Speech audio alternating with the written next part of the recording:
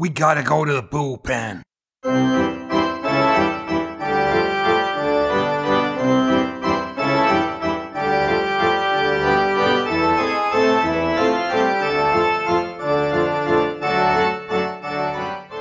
Welcome to the Highland Bullpen, the all-new podcast bringing America's pastime to Scotland's shores.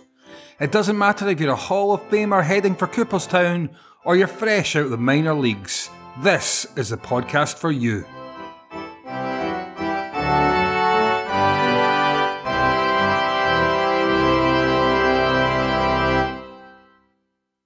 Hello listeners, and a warm welcome, in fact, probably even a hot welcome as we record this on a baking hot 1st of July day to the Highland Bullpen, your baseball podcast. I'm here with the Bullpen Bros as we look back on the last 2 weeks of action in MLB. We've had a little mid-season break, but we're back refreshed and raring to go. And we'll kick off, Alan, or throw the first pitch, I should say, with yourself and how have the Tigers been performing over these past 2 weeks? They've been performing very well, Richard.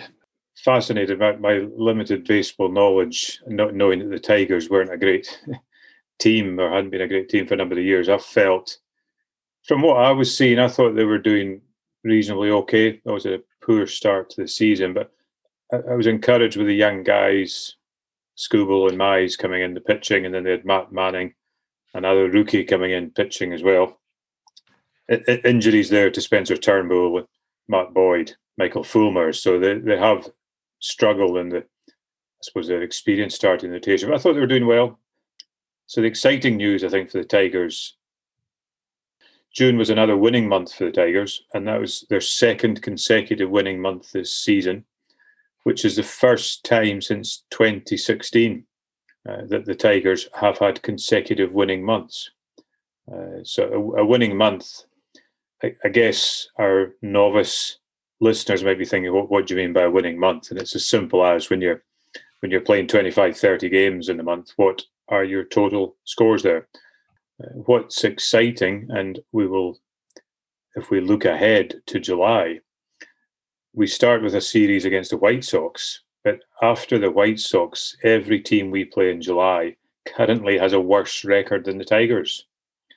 So I don't know when we last had 3 winning months, but if you're a gambling man, I guess you'd be having to say it's likely to be coming up in July 2021. So it's good times for the Tigers. I think a lot of people will be seeing AJ Hinch working his bit of magic with the Tigers as well, just changing a team that was struggling basically into a winning team.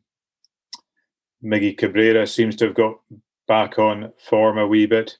Obviously, we're excited that our man Daz Cameron stayed with the team. He was for a while the highest OPS percentage of any Tigers player, which seems quite hard to sort of believe. A young lad who was struggling. He's not had a hit, I think, in his last couple of games, but winning RBI at the Angels, 3 home runs, a decent number of hits, and over 50 plate appearances now this season as well. So, yeah, not quite establishing himself as a regular there. Hinch seems to have a bit of rotation going on, but delighted to see him playing regularly. His fielding is fantastic. Yeah, I'm feeling good about the Tigers. Yeah, we're not going to the playoffs. We were never going to the playoffs, but things are on the up. I know, I totally agree, Alan. And I guess to use a football analogy, as you say, you've actually come out of the previous month of June with a winning record against some really kind of tough opposition. And I guess if this was the English Premiership and you were Manchester United or Liverpool or Manchester City, the games you've got coming up are maybe against the Southamptons or, the kind of the lower, the Bournemouths, the lower ends of the division where you'd really hope to pick up some more wins as well. And actually, with the exception, and I apologise for this, Dave Jr., of your White Sox, all 3 of the rest of our teams, the Red Sox, the Mariners and the Tigers, are the form teams in the American League at the moment. As the last 10 games as we speak just now, where our teams all have 7-3 records. From a Mariners perspective, that's obviously great to be in that kind of form. we're also kind of hitting a unique number in terms of extra innings games. The Mariners have played 10 of those as we speak so far this MLB season, and are 9-1 in games that go to extra innings, which are a pretty extraordinary return, to be honest with you. The latest of those was just the other night against the Toronto Blue Jays, where we won 9-7. Dylan Moore was probably our standout performer in that game as well. But yeah, for some reason, when it gets down to those extra innings, and obviously the rule changes mean they're slightly different than they have been in years going by, but Seattle just seemed to crush it. And this latest one there, Dylan Moore really come into form as well. He's made some changes to the kick, which he generally starts off with. I think he's kind of shortened that a little bit, and I think he feels that's kind of helped him getting the bat on ball more often. So yeah, good times for the Mariners as well. We're above 500. Sorry, we're 3 games above 500 as we speak just now. Yeah, and we just seem to have found that form. We're getting the runs on the board that maybe we struggled a little bit with earlier this season.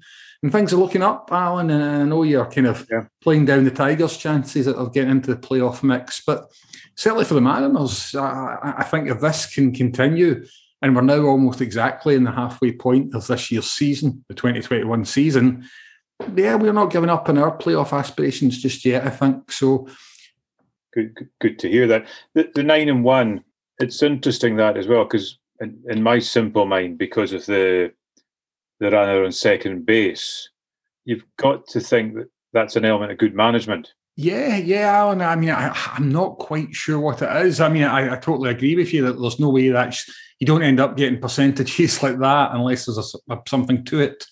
That's not mere chance. But yeah, what it is, I'm not quite sure. But certainly long may it continue from a Seattle perspective as well. Obviously, apart from the heroics from Dylan Moore, there's been a bit of my own team's involved in one of the scandals of the last couple of weeks as well, with Hector Santiago currently appealing a 10-game suspension for allegedly, and I'd like to make that very clear, using a foreign surface.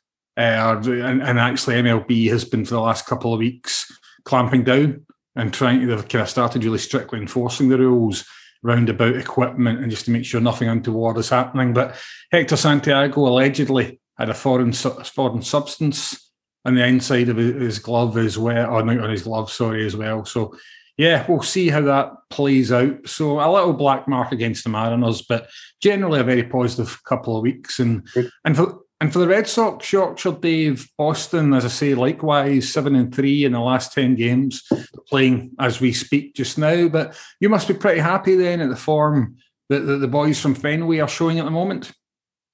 Yeah, it's who'd have thunk it, as you might say, at the start of the season. They're, exactly halfway through in terms of games played, and the first team in the American League to hit 50 wins. So they are exactly on target for 100 wins, although, can repeat the same success story in the second half of the season? Well, why not? There seems to be a really good spirit in there. It's 2 weeks since we spoke, so I feel as though I need to mention the Tampa Bay series, which they actually lost 2-1, and Tampa Bay were top of the division. I think with Boston half a game back. And then the Yankees came to town.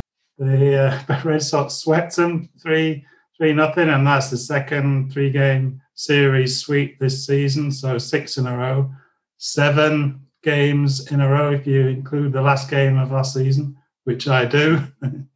And they're currently doing very well against Kansas City Royals. They've won the last 3 in this. I think they're 7-0 up in the bottom of the 5th as we speak. So this could be, I don't think they've won swept a 4-game series, but looking very good, and they're finding games to win. They score a lot of runs. I think over 400 runs is only the phenomenal Houston Astros in the American League who've scored more runs, but they do concede a lot of runs, Boston. And I think their starting pitchers recently have given up quite a few runs, but looking at some of the reports, then it's the bats and the bullpen who are really keeping it going for the Red Sox at the moment. Although the starting pitching's not bad, obviously, but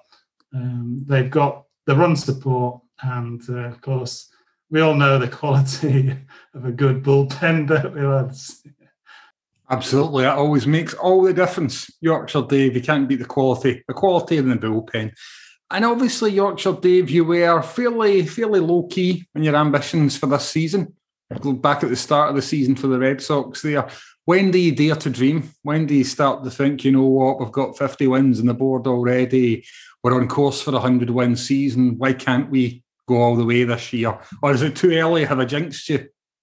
Well, obviously there is a long way to go in this season, isn't there? And they're in a very strong division, but they're 2 or 3 games ahead of Tampa Bay. But I think, a few games outstanding, if you like. Likewise with the Yankees and the Blue Jays, 7 or 8 games back. And that can evaporate pretty quickly, especially I think we've got, the Yankees coming up again in a 4 and a 3 game series very quickly. So if you look at the odds just now for who's going to win, the Yankees are still quite well fancied to get to make the playoffs and possibly be a contender.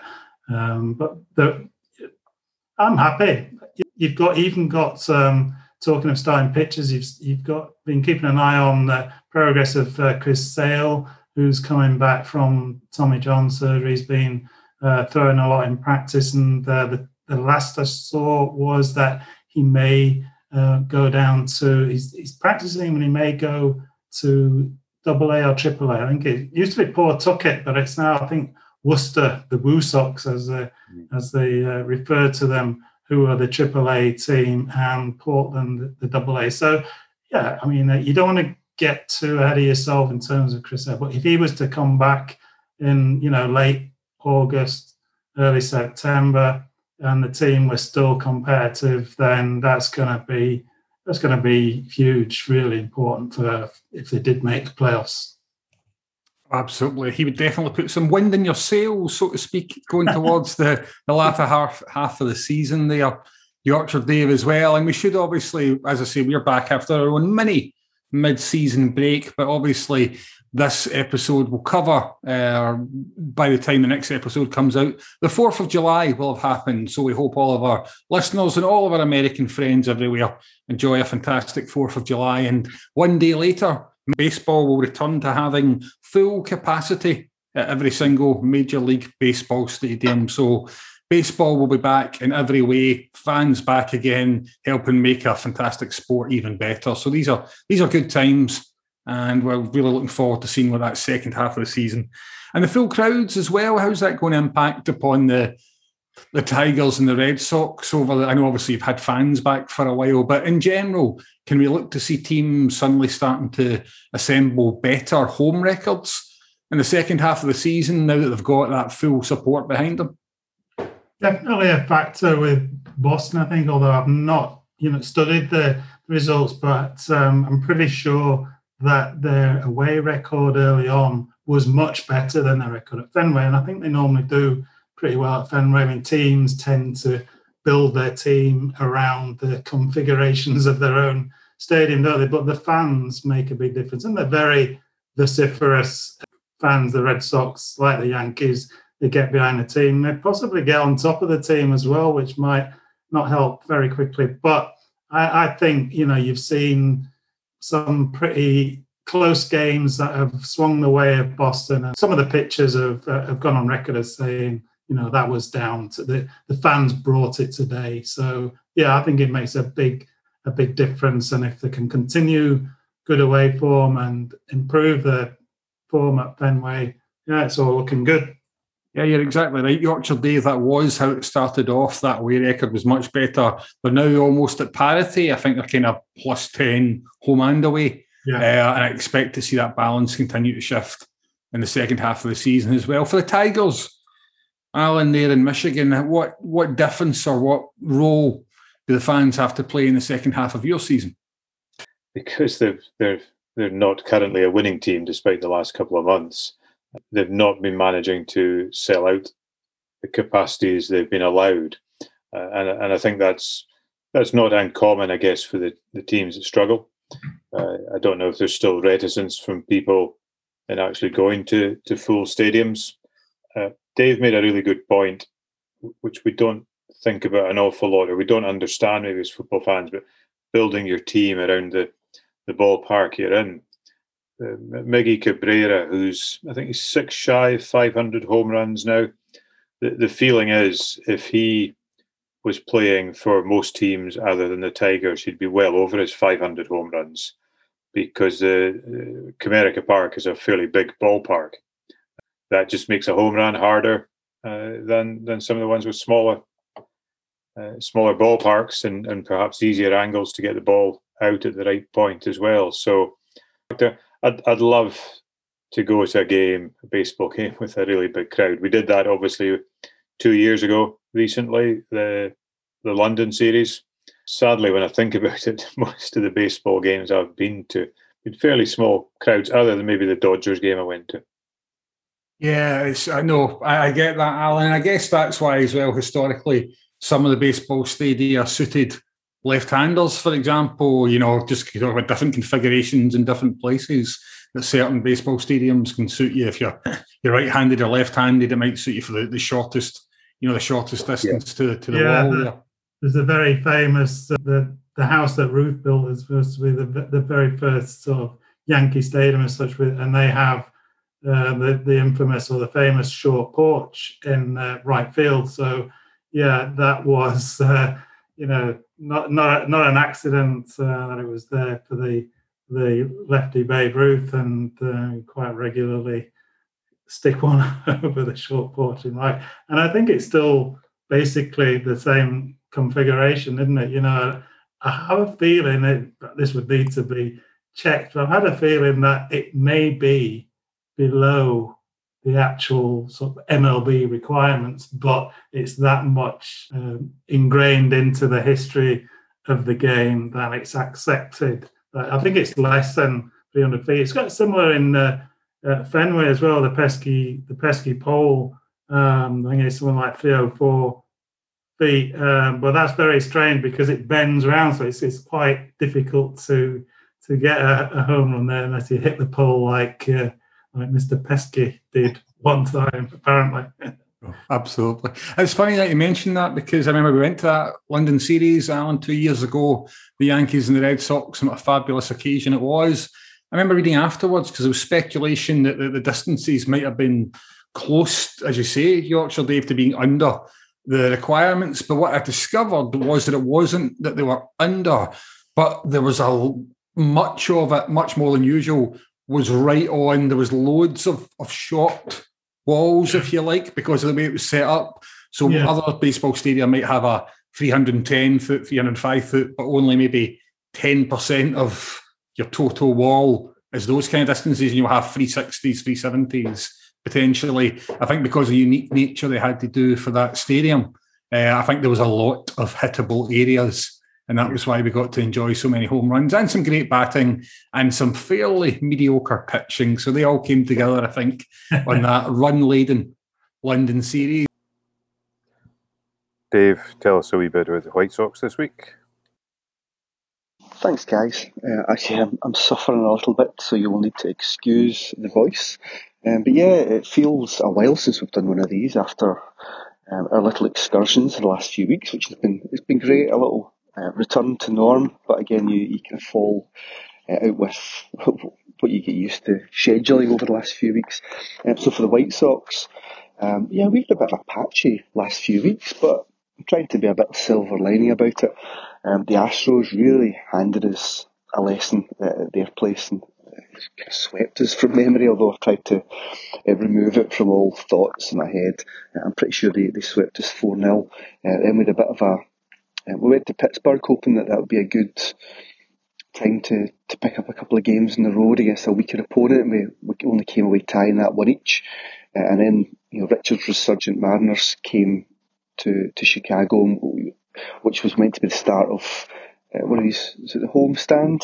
A right good few home games in a row, and that was the reopening day, as it was called, just with being able to get full capacity in the ground. And the Mariners, again, been playing really well recently, and they won that series against us as well, with us just kind of picking up that last game in the series.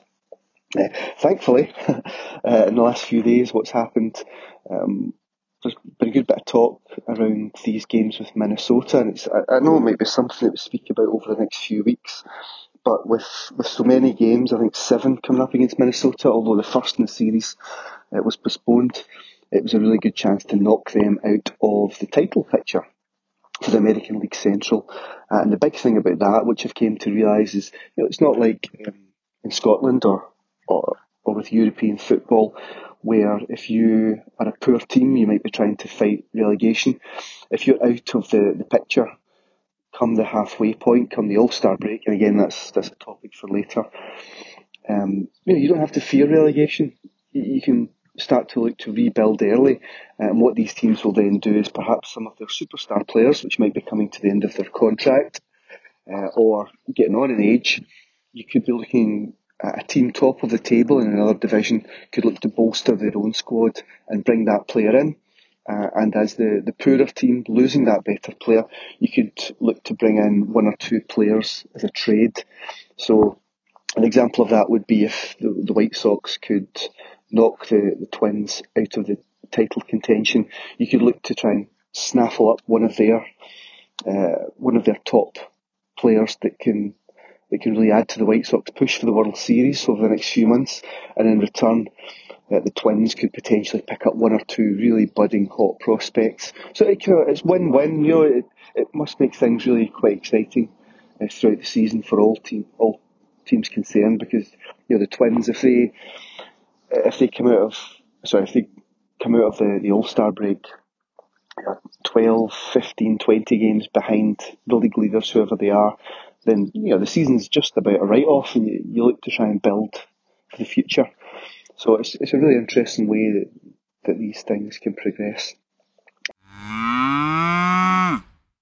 We as Scots don't have all that much to celebrate. Our team played at the European Championships, performed creditably against England, which of course always is what really matters to us Scots. But unfortunately they've been sent home. We do, however, have not just a European champion, but a world champion to celebrate, and the world's strongest man, a gentleman called Tom Stoltman, who I think from Invergordon, crowned the world's strongest man, beating his brother as well. He's obviously been eating his porridge over the years, as we all know. That's guaranteed to give you strength.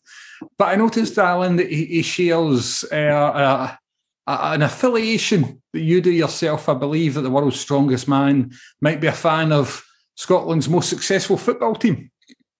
Thank you for pointing that out, and thank you for your last comment there, Richard, as well. I have actually seen Tom. Dave knows this bar well, the Mallard in Dingwall, and he was sat in the bar having a few drinks pre-Rangers Ross County game, mightily impressed that they found a Rangers shirt that would fit the guy. He is a big lad. And when you look at he looked such a happy chap as well. He was enjoying himself, a smile on his face. I guess he's got a fairly strict training regime. He was out there to have a good time.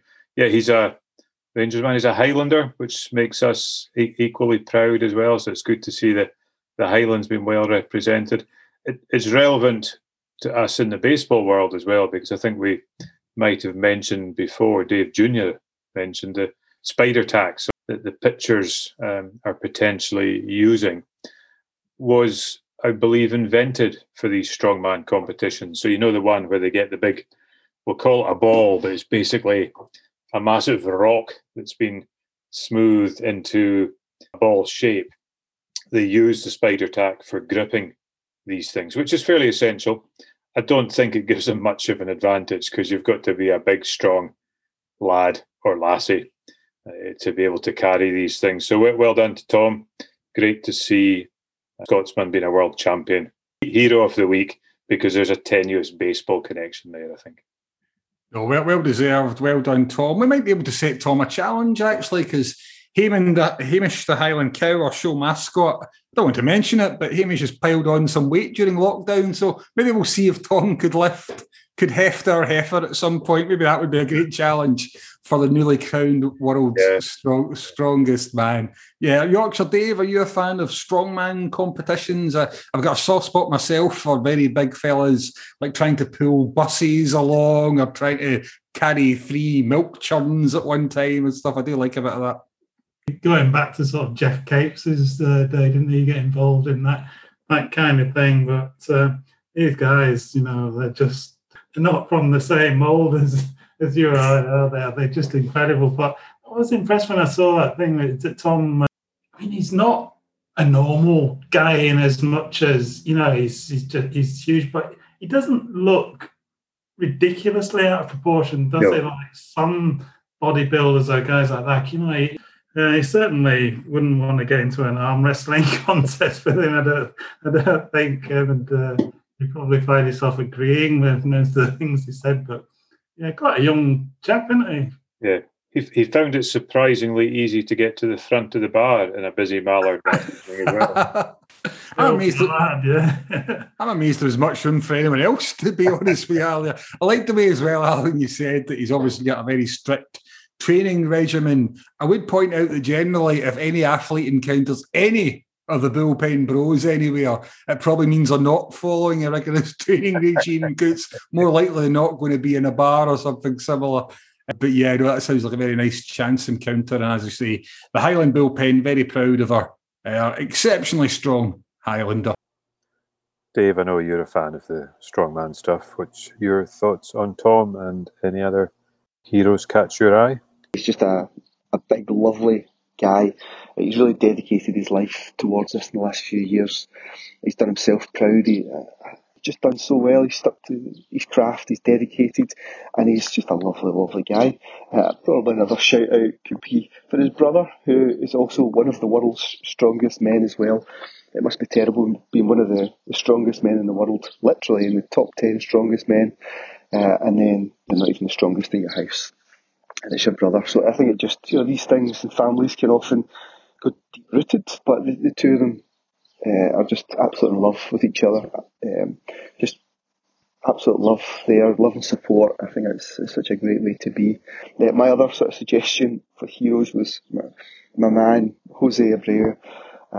If you're squeamish, do not go and look at this clip on YouTube, but he took a 96 mile per hour fastball to the kneecap. And I'm not talking about the knee, I'm not talking about a centimetre wide, I'm talking absolute nightmare. I'm sure there's been occasions happening in baseball and likely cricket, Dave, over the years, but this thing, it didn't miss. It was probably the worst possible point in his kneecap. And for a man that I've seen knocked out in the field before and carry on in games, he's just an absolute warrior, he really is. And he was rolling and writhing around. So I think the Mariners pitcher that hit him really. I'll come on to Mariners pitching in a minute for Villains. I think he must have been quite affected by that, by seeing what his pitch had resulted in with a good guy. I think Jose is pretty well liked throughout the baseball world. Not just fans, but players and other teams. So, it must take an emotional toll on a pitcher as well. Completely unintentional that he came out of the game. But Jose being Jose, he had to leave the game, go and get scans.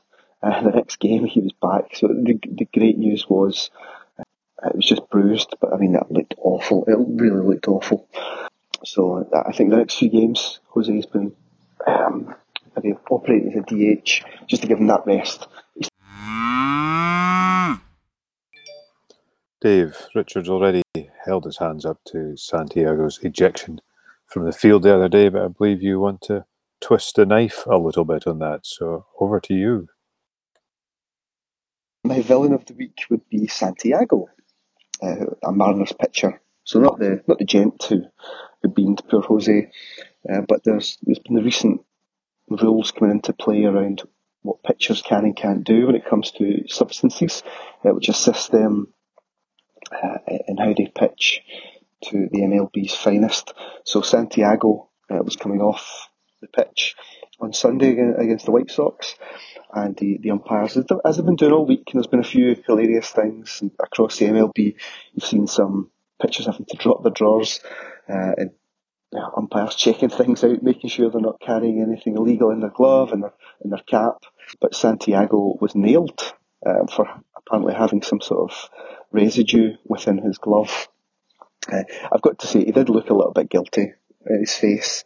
He's sort of incredulous, what, me look? The rush, so he was thrown out of the game there and then, and he's the first person to be nailed by it. I don't think he'll be the last. And again, although he's my villain, I'm sure there's pictures up and down the country for all four of our teams that have done this over the years.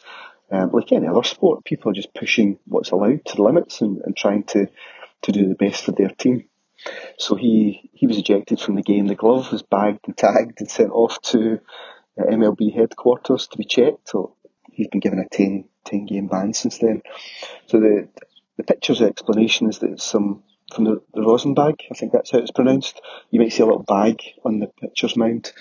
It's called the rosin bag. I think it's some sort of pine residue. Pitchers use that just to get a little bit more grip. With all the sweat that comes on your body during exerting yourself over that game, they really need to make sure that they can still keep control of the ball. So the excuse was that this residue that was within the glove was a mixture of sweat and rosin. But I think that claim has been tossed out for poor Santiago, and he will now miss 10 games. So it's interesting. I'm not sure if it's how do you say it's 10 games? Is it 10 games he would have pitched in? Over 10 games, if you're a starter, you might have only started 2 of those. So is it almost like a 2-game suspension? Maybe need to look into that a little bit more. But he's my villain of the week. Alan, in the world of fantasy baseball, how have we been performing against the best of the British baseball podcast competition? A wee bit of a struggle. I think I've alluded to this before. We were on a 3-game losing streak. We managed to arrest that last week with a 5-5 draw. This week, we're up against our good friends Ballcaps and Bagpipes, which is Jason and John. So we would expect a good bit of Scottish knowledge and Scottish challenge from these guys. Give them a listen. You'll know all about Jason. He's also got the Dugout Classics shop as well. Fantastic guys. They've been on our show. Very knowledgeable. Great to have them in the British baseball community. Jason set the league up. We started off this week with a little bit of struggle, but amazingly, we had 5 games for our 4 bullpen teams last night, won them all, and have currently turned around the matchup halfway through the week into a winning position. So let's see if we can carry that through. I have an admission to make, feeling slightly guilty, but obviously I was delighted that I managed to get Daz Cameron into the team for a few weeks. He's had a few appearances. He scored us a few points. I've gone for Miggy Cabrera back into the team. I think Miggy sort of swapped him in for Daz. Hopefully, he's still a Tiger, so it's within the boundaries and the parameters of our team. That wee competitive urge again, and I think Miggy's chasing the 500 home runs. He seems to be well managed just now in doing it, so I'm going to have him in there for a wee while, and I think he'll do the business for us, and he'll back up the strong performances from all the other guys that we're getting just now as well. So this is us coming back. This is us fighting back. Well, no, I'm sure we will, Alan, as well. I'm sure we'll be the comeback kings, and nice to see you've thrown sentiment aside, Alan, just to start concentrating on getting some more W's on the board as well. So no, we appreciate that, and your continuing efforts in the coaching side there. Yourself and Yorkshire Dave are very much our wise men of the fantasy baseball. So hopefully we can bounce back this week and get back into the top 6. Alan, in the world of social media, what's been happening this weekend, and how can our listeners keep in regular contact with us here in the Bullpen? Yeah, we're on Twitter, Facebook and Instagram. Probably true to our age profile, we're not the most prolific of social media people out there, but please come and engage with us, and we'll try and have a little bit of banter with you. One of the things I'd hoped to start doing about a year ago when we did this was, one thing we are good at is journaling, which probably isn't social media skill these days, is it? We I know between all of us, we log various sporting events we go to and have notes on it. So just started a wee blog on that. I was lucky enough, thanks to Yorkshire Dave, got 3 tickets for the Scotland-Croatia game. So the 3 Scottish guys in our contingent went along to the Croatia game. So it was my first game in about a year and a half, for 460 odd days. So I penned a few words, put it on WordPress on a wee blog. It's on social media. We'll try to do this as we go through that. We don't talk about the game. I wouldn't have talked about the game anyway. I mean, it's about the banter. It's about the experience, and it was great to catch up with Richard and Dave Jr. We just like to put a wee bit of information out there. It's about the experience. So we'd be interested in any feedback. We enjoy the interaction we have with other folk in the baseball world and everything we're picking up and learning, even as we develop a reasonable bit of knowledge, but there's so much to take in here. And any time you scroll through the world of Twitter, there's something new and wonderful you learn or you pick up. Well, thanks for that, Alan, and really great to hear about that stuff you're doing there with the grounds and so on as well, because you get incredible experience going to sporting events all over the world, as does Yorkshire Dave. And it's great that you get the opportunity to kind of chronicle some of that. And I know it'll be a good read, and I'd heartily recommend it to all of our Highland Bullpen listeners as well. And beyond that, Alan, I mean, I guess, is there much happening in the All-Star game coming up? What's the latest we've heard about that? I think I'm right in saying that by the time this comes out, the vote will have closed. So I did have a look yesterday, and yeah, you're right. Today is the last day of voting in the second phase, and I haven't been voting purely for Boston Red Sox players, but 4 of the Boston Red Sox look like they could be in there. I think Alex Verdugo is having a great season. JD Martinez in the DH slot. Sander Bogarts, of course, shortstop, and Rafi Devers, third baseman. So I think Altuve, who we've mentioned, kind of wanted him to do well because he's getting a bit of stick. The Houston Astros second baseman. He looks like, I think he's in first or second place. So the announcement is... Am I right in saying that the winners of the All-Star game, their championship winners, then get the 4-game home advantage in the World Series? Ooh. I would need to check that. That's something that does sound familiar, that, Alan, but yeah, I couldn't swear to it. It's definitely worth checking. Yeah, and this season's Midsummer Classic is taking place obviously in Denver, or the home of the Colorado Rockies there. Do we know much about the Colorado Rockies? Just given that it's their stadium that's hosting it, I just wondered if any of us here in the Bullpen had much experience or any stories around about the Rockies. The only thing I think it is, I'm pretty sure it's a home run friendly ballpark, isn't it? Something to do with either not the configurations of the ballpark necessarily, but either the humidity or rarefied air or something.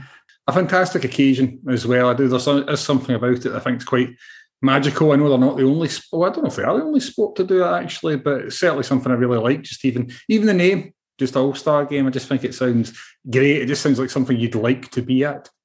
I would imagine the other American sports do it. The NFL do something the week after the last playoff and the week before the Super Bowl. So it's end of season as opposed to mid-season. And I know there's a Winter Classic in the NHL. I don't know if that's like an all-star thing or not. It's quite odd for us as British sports fans because I think these things tend to be considered more of a showbiz rather than something serious. And yes, it is showbiz, but American sport is showbiz, but it's a much more serious occasion than we might actually be thinking. Mm. So, You have two separate leagues, don't you? So it does lend itself to something like that. The only thing I can think of similar is in you've got a rugby league fan, and in Australia they have something called the State of Origin game, which takes place between, as the name would suggest, players who are from Queensland and players who I think are from the Sydney area. So that would be New South Wales. So those are the two hotbeds of the sport, and it's a best of three game, and that is taken incredibly seriously. So it's almost bigger than international sport, because the Aussies are so successful at rugby league internationally. That the State of Origin games are huge. I'm going to try to do something similar. They used to have Yorkshire v Lancashire games in the rugby league world when I was a lad, but I don't think they ever quite took on the same level. But it's a good thing to have something different. As I say, nicely splits the season. Absolutely. Yeah, I was just thinking actually there, sorry, just off the top of my head, that State of Origin idea is a really interesting one. Obviously, America, it's 150 years on, from nearly 160 since the Civil War, but there's still a sense of North and South there, and I wonder how a baseball contest of that nature might work. Guys that are born, south of the Mason-Dixon line against those literal Yankees in this case, north of it as well. I wonder if that's quite an interesting idea. That I don't know if there's any. I know obviously baseball's always welcomed a lot of people from, some of the Caribbean islands and other places as well. But for those born in America, I wonder if baseball players tend to come from south or north or even west or east, and whether it's an fairly evenly split thing. But yeah, I'm just imagining that a kind of north and south, a kind of baseball friendly civil battle, if you like. It's a fair question, because I'm assuming hockey players are more likely historically to be from the north, because they must have more facilities, or maybe they don't have to have more facilities. If you go back 100 years ago, I guess maybe 2021's a bit different, but that then creates a history. So has it created a history for baseball as well? Well, baseball, like the rest of America, gradually spread west over the years as well. So obviously the easternmost states have the longest history of having baseball, and presumably that means that a number of players kind of might be greater there because that's where it's been done for longer, kind of thing. But the California seems obviously being the most populous state, but it also seems to punch above its weight in terms of baseball players in recent years. So I might do a bit of digging there, just quite interested in that kind of thing to find out if there's any kind of patterns.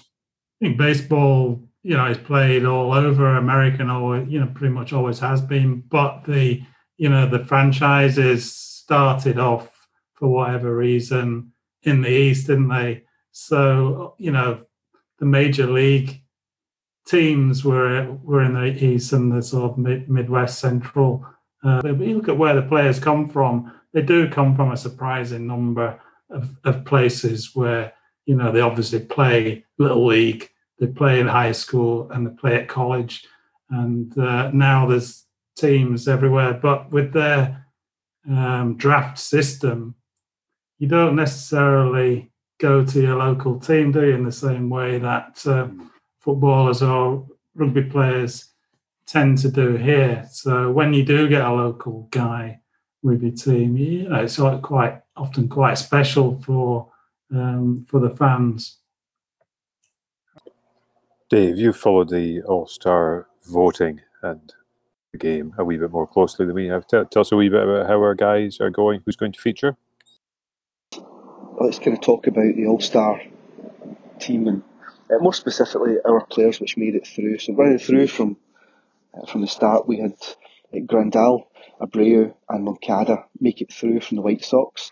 All three of them failed to make a starting berth for the game on the 13th. managed to accrue some pretty good vote tallies, but I'm not sure what happens on the day. I'm sure they'll sit on the bench, and I don't know if they get innings, if they make some changes throughout the game, but those three White Sox guys will be part of the occasion, I'm sure. The Red Sox, they had 4 managed to make it through till final voting. Verdugo missed out in outfield, and JD Martinez finished as a runner-up in the DH position to Otani, who's the overall choice to be the DH for the American League. However, on the successful front, Devers managed to be the choice at third base. He's having a great season. His home runs are really up there, just behind Otani. And Xavier Bogaerts will also start in the shortstop position. Again, some great competition there. But it's really good to have some team representation on the American League All-Star team. I think we'll all be excited to watch that. I think that there's a home run derby as well, which I've seen a couple of times over the years. Don't quite understand the rules. Who can compete, if you're allowed one from every team, or if the MLB picks who's going to compete. But it seems to be, in the last few days, a drip feed of one player from every team randomly, with air quotes, announces their intent to compete in the home run derby. Having seen this over the years, I think you've got a guy from their team pitches, I wouldn't say underarm, but I wouldn't say you're not talking 100 miles per hour fastballs either. And he does it from behind a kind of safety guard, and you effectively launch as many into the stands as you can get. And that seems to be a mini competition, maybe the day before the All-Star game or the day of the game. It's a good one for kids to watch as well. It's maybe a nice introduction to baseball, seeing someone absolutely tattoo a ball into outfield. So, no, it's some really exciting times coming up. The All-Star break, I'd imagine, historically represents getting about halfway through the season. My own White Sox, I think we're 80 games, maybe 81, which would be the halfway point. We're doing pretty well just now. But it's a good chance for players to get a bit of a break. Not a great break by any means, but it's a nice chance to get some rest and relaxation. Maybe see some of those better players in your team and your league all get together. It's something to strive towards to represent your league and your team as best you can. Absolutely. Now, I'm planning to do some learning. I'm planning to get me some learning about the kind of geographical origins of baseball players and if any states are hot spots for the current MLB rosters. But we always like to learn, and that's why we encourage our fans to ask about anything. And this week in our AAA Ask About Anything slot, we're going to be talking about the infield fly rule. Yeah, the infield fly rule, I'm sure we mentioned this right at the very beginning of one of our programs when it, jokingly said, trying to explain the infield fly rule is like asking someone to define the offside rule in football. But it probably is a little bit more straightforward than you think. And as soon as the ball is popped up, it happened quite recently in a Red Sox game where normally the umpire, probably the second base umpire, as soon as the ball is popped up, if you've got a runner on, say, first base, probably a runner on first and second base, and less than 2 outs, then he will call the infield fly rule, which as soon as he calls that, the batter is automatically out. So this prevents, it's supposed to prevent the defensive team from manufacturing a double play. So deliberately not catching the ball and then trying to perform a double play with one of the runners, which, might end the inning. And what happened in the Red Sox game was he hit the ball really high in the air and quite deep, so that it went beyond the running track of the diamond, and it didn't look as though the umpire had called the infield fly rule. And actually, in an earlier play, I can't remember who it was now, but one of the outfields had dropped what looks normally like a routine catch. I think there was quite a bit of a wind at Fenway, and the infielder had to go to sort of shallow centre field to collect the ball, and he misjudged it and he genuinely dropped it. It wasn't a deliberate trying to set up a double play. It turned out that the umpire had called the infield fly rule, and that took over. It caused quite a bit of debate. That's not I don't think that's a definitive definition. It's the best I can do off the top of my head. Well, that was a more than creditable effort, to be honest, Yorkshire Dave. You covered all the main points of that. And yes, exactly, the reason it exists is to prevent double plays or triple plays being manufactured on pop-ups. So you're quite right there. Anything more we have on the kind of learning element this week, guys? That was really good. But we had another question this week. Why do neither the Red Sox or White Sox wear red or white socks? And young Archie has got a very good observation there. And I remember going to my first Tigers White Sox game, and they were wearing black socks, and it just seemed that it doesn't appeal to my nature. Such a wonderful, clever game that doesn't make sense to me.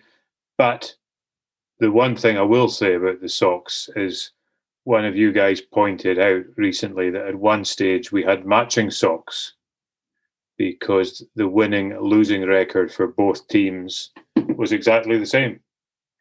So I love the fact that they were matching socks. It can't be unusual. It's certainly not unique.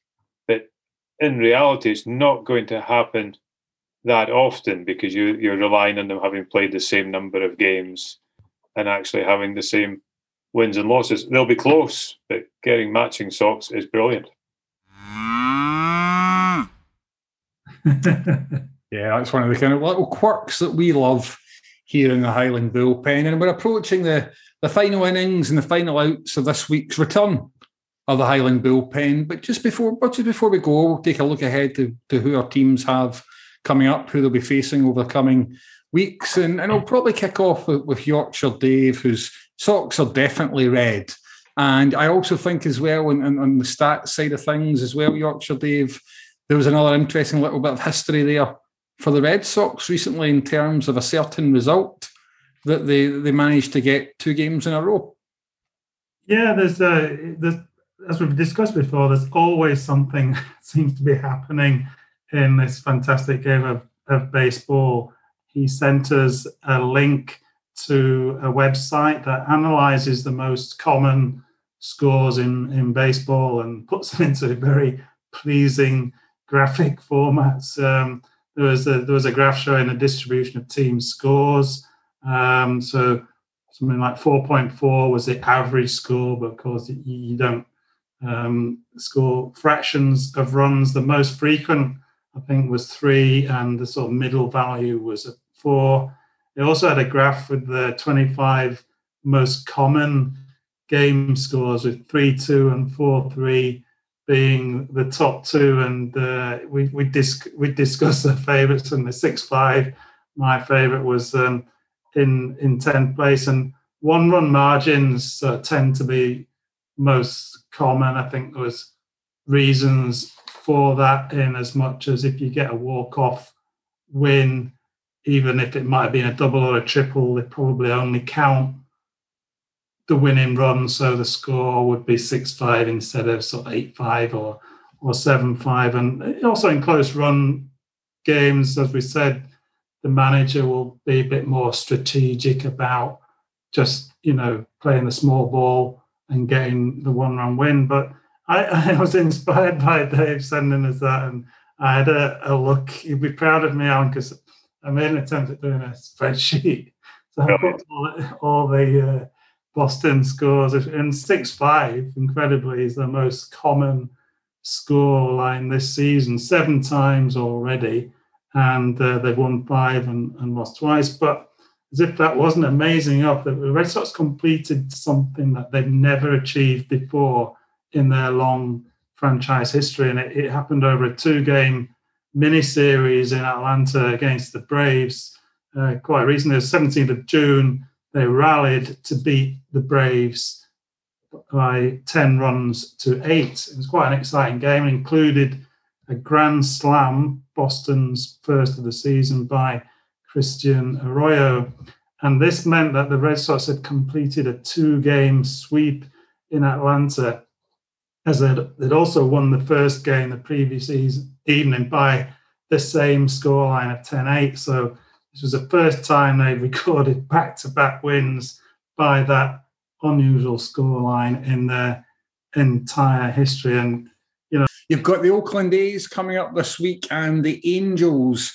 How are you going to get on for the week ahead? The A's have had a pretty good season, didn't they? Go on some mad run of their own, winning 13 straight games. So, that's going to be tough. The Angels. Yeah, away games, it's going to be difficult. And I'd like to see them at least splitting those 6 games, perhaps, picking up a 2-1 win here, and even if it meant getting a defeat. And then because after the All-Stars break, as I say, it's 4 games in the Bronx, 3 games away to Toronto, and then another 4 games. Am I reading this correctly? 4 games against the Yankees at Fenway and 4 games against Toronto. Bloody hell. Pardon me. But yes, perhaps we need to follow this winning streak and get a few wins in Oakland and Los Angeles and the Phillies at Fenway.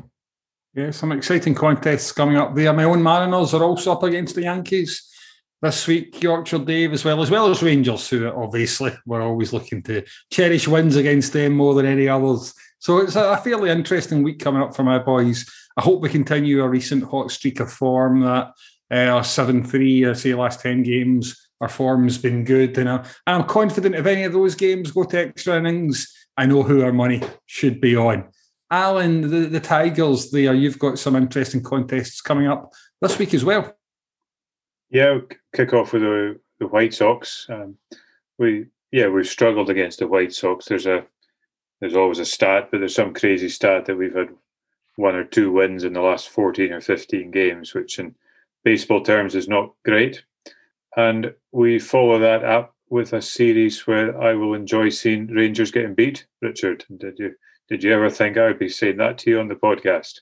The world turned upside down, Alan. The world's turned upside down. I'll even call them the Arlington Rangers, as our friend Rob does as well. So, as I said at the top of the show, we're looking for a winning July.